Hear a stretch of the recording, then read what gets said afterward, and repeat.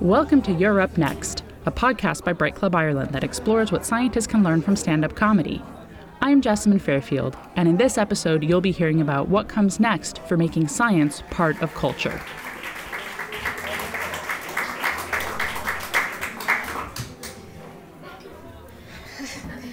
Hi guys, hi everyone. So my name is Rose. I'm not from Dublin. I'm from Nairobi in Kenya, which is far. I do this thing where I'm pointing. I'm hoping this is a southeasterly direction. So I love Ireland. Kenya and Ireland have this massive thing in common, which of course is Barack Obama. Yes. So you're welcome, world. We gave you Barack Obama. And I have to say, I was so disappointed that you guys chose to honor the man with a petrol station in the literal middle of nowhere, you know, and then gave it this wildly aspirational name, Obama Plaza. No. In Kenya, we take this shit seriously. So, like, we are serious about Obama mania. We have Obama-branded beer. You could, like, get fabrics with his face all over, make fabulous outfits, look good. We have, like, countless primary schools, secondary schools, like, named for him. And the thing that's great about the schools is that this all started when he visited as a senator. So, like, all of his schools used to be called Senator Obama, like primary school. Then when he was president, they literally painted over. They updated the title of the school, which I think is great for the kids. It's like career advancement. Like, this is what can happen.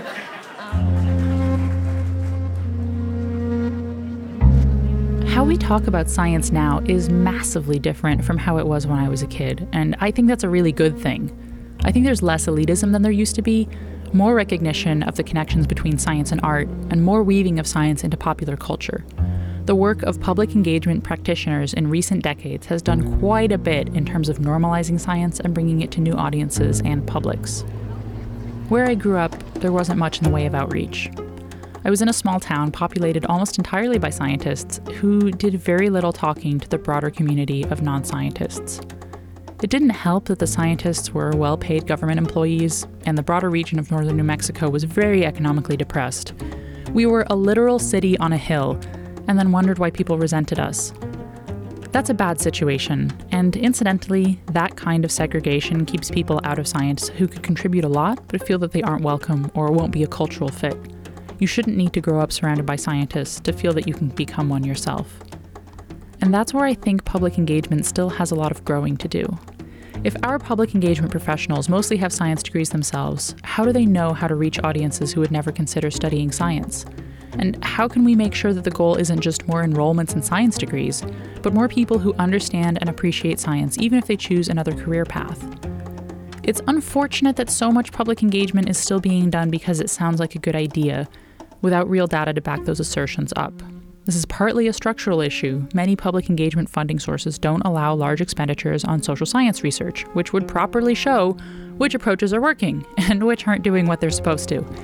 I find it funny, in an annoying way, that scientists who would never go against laboratory data are so willing to discard data gathered with social science methods that show we are often still preaching to the choir. This also applies to who we put forward as the face of public engagement events.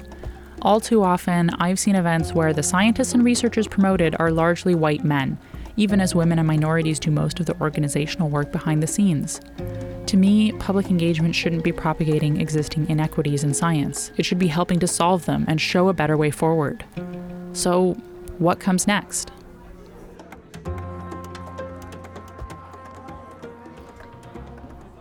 I'm Hannah Ayub, and I've worked in science communication for about 7 years now.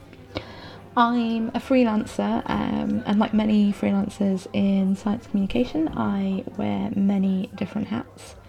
I'm an event producer, mostly working on festivals, including science festivals. I've also worked with music festivals, I've worked with universities on large-scale science communication events, and I've also worked on sort of smaller one-off events as well, such as sort of variety night style things.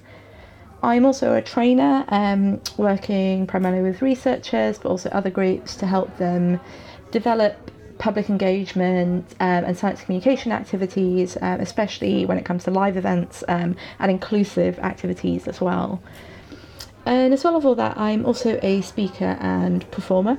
I do lots of sort of quite typical science communication, often where I talk about animals, especially the cilia animals that we share our planet with, as I've got a zoology background. And over the last couple of years, I've started to do a lot more comedy. So I got into comedy through the Science Show Off Talent Factory, which is run by Steve Cross, and I was really, really lucky to be involved in it and to get to know some amazing people who are on the scheme with me.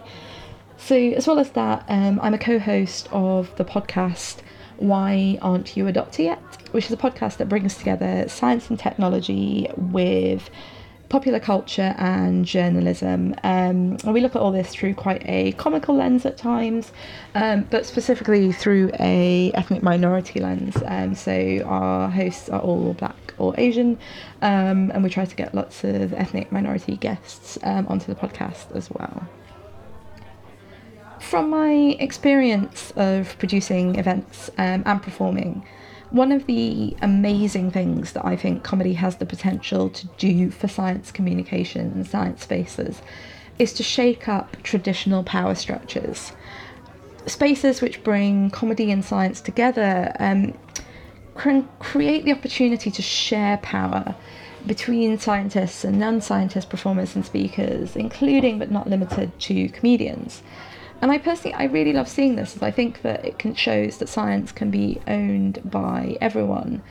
And I think that if we want to make science a part of culture, which is something I would love to see, then we need to do that. We need to create spaces where people who do not have a science background can own science, can speak about science, where their opinions and thoughts and experiences are equally valid.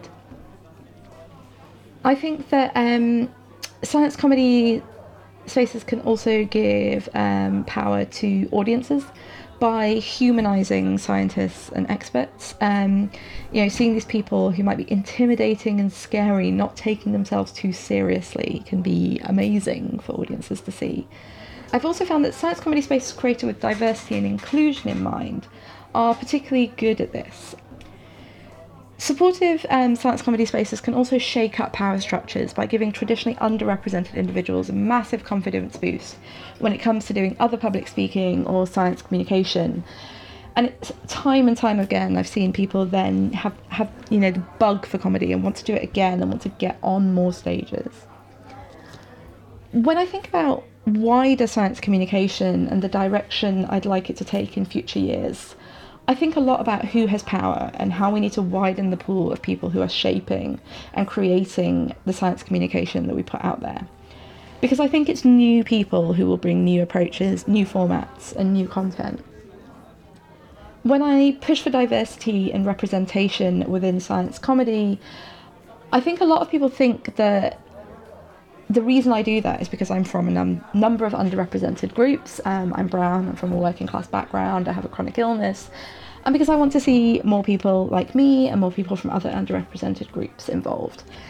And obviously that is a part of it. But as a creator, as someone who's been a producer in science communication for a long time, it's also because I think that science communication will only become more creative, more exciting, more accessible to everyone when we throw the doors open and we keep sharing power. Why Aren't You a Doctor Yet exists because we were a group of people who needed the podcast to exist. A group of people who valued popular culture and storytelling as much as we value science and technology. And we also needed to see science and technology conversations taking place through an ethnic minority lens. The content of Why Aren't You a Doctor Yet is driven by what we don't see elsewhere. I think more generally, some of the most exciting science communication out there is coming from people who are new to the space, who have been traditionally underrepresented among producers and consumers of science technology.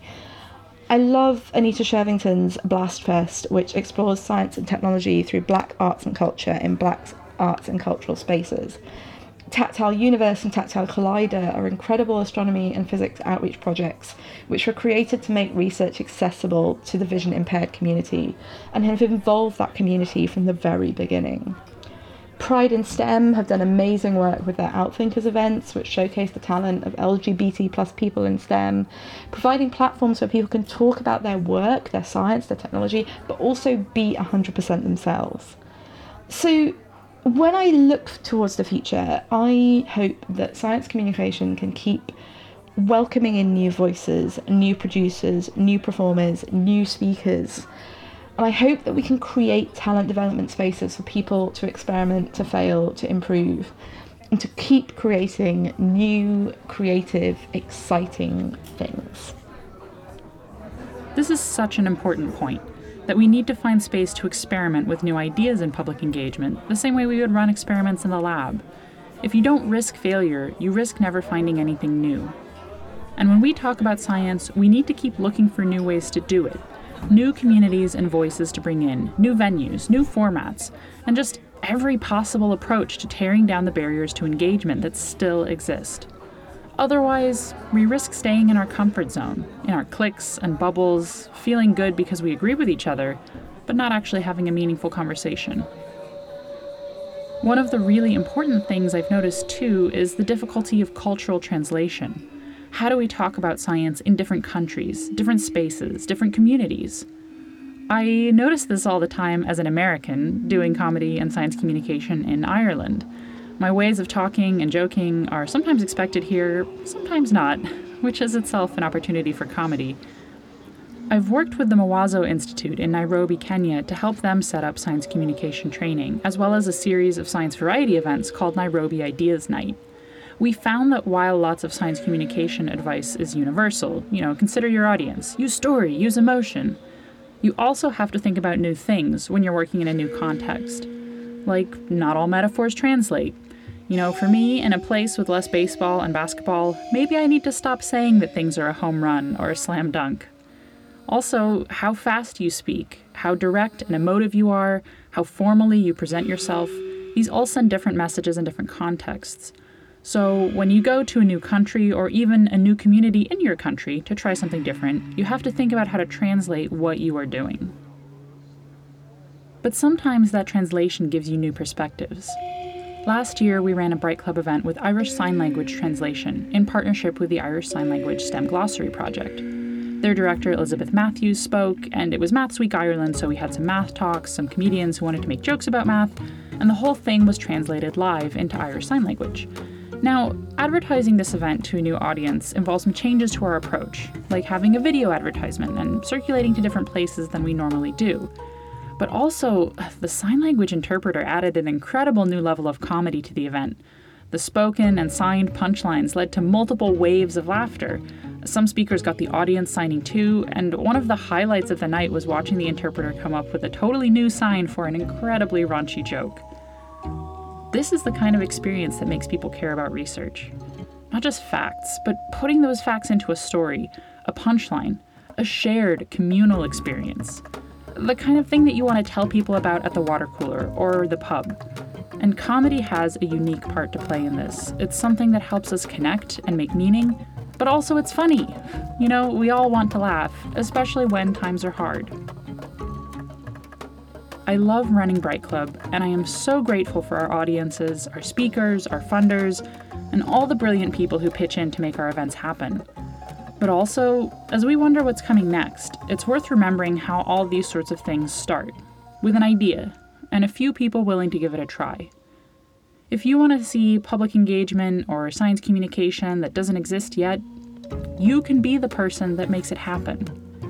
If you feel like your community's voices aren't represented, if there's no platform for what you want to do, you can build your own. I was nervous before the first Bright Club Ireland show that it was something, interdisciplinary, funny, intelligent without being elitist, that was my idea of a great night, but that maybe it wouldn't appeal to others. I'm so glad I was wrong. And I'm grateful for the people who listened when I went to them before Bright Club started, saying, here's what I want to do. Am I crazy? Who said, I don't know, let's give it a try. I've learned a lot now that I wish I knew at the start, but I'm glad I didn't wait for things to be perfect. We learn by doing, right? Making a few mistakes and then improving, building, asking for help. The world needs science, ideas, and knowledge to be accessible now more than ever. If you want to build something, if you need to build something, don't worry or ask permission. Build it. You're up next.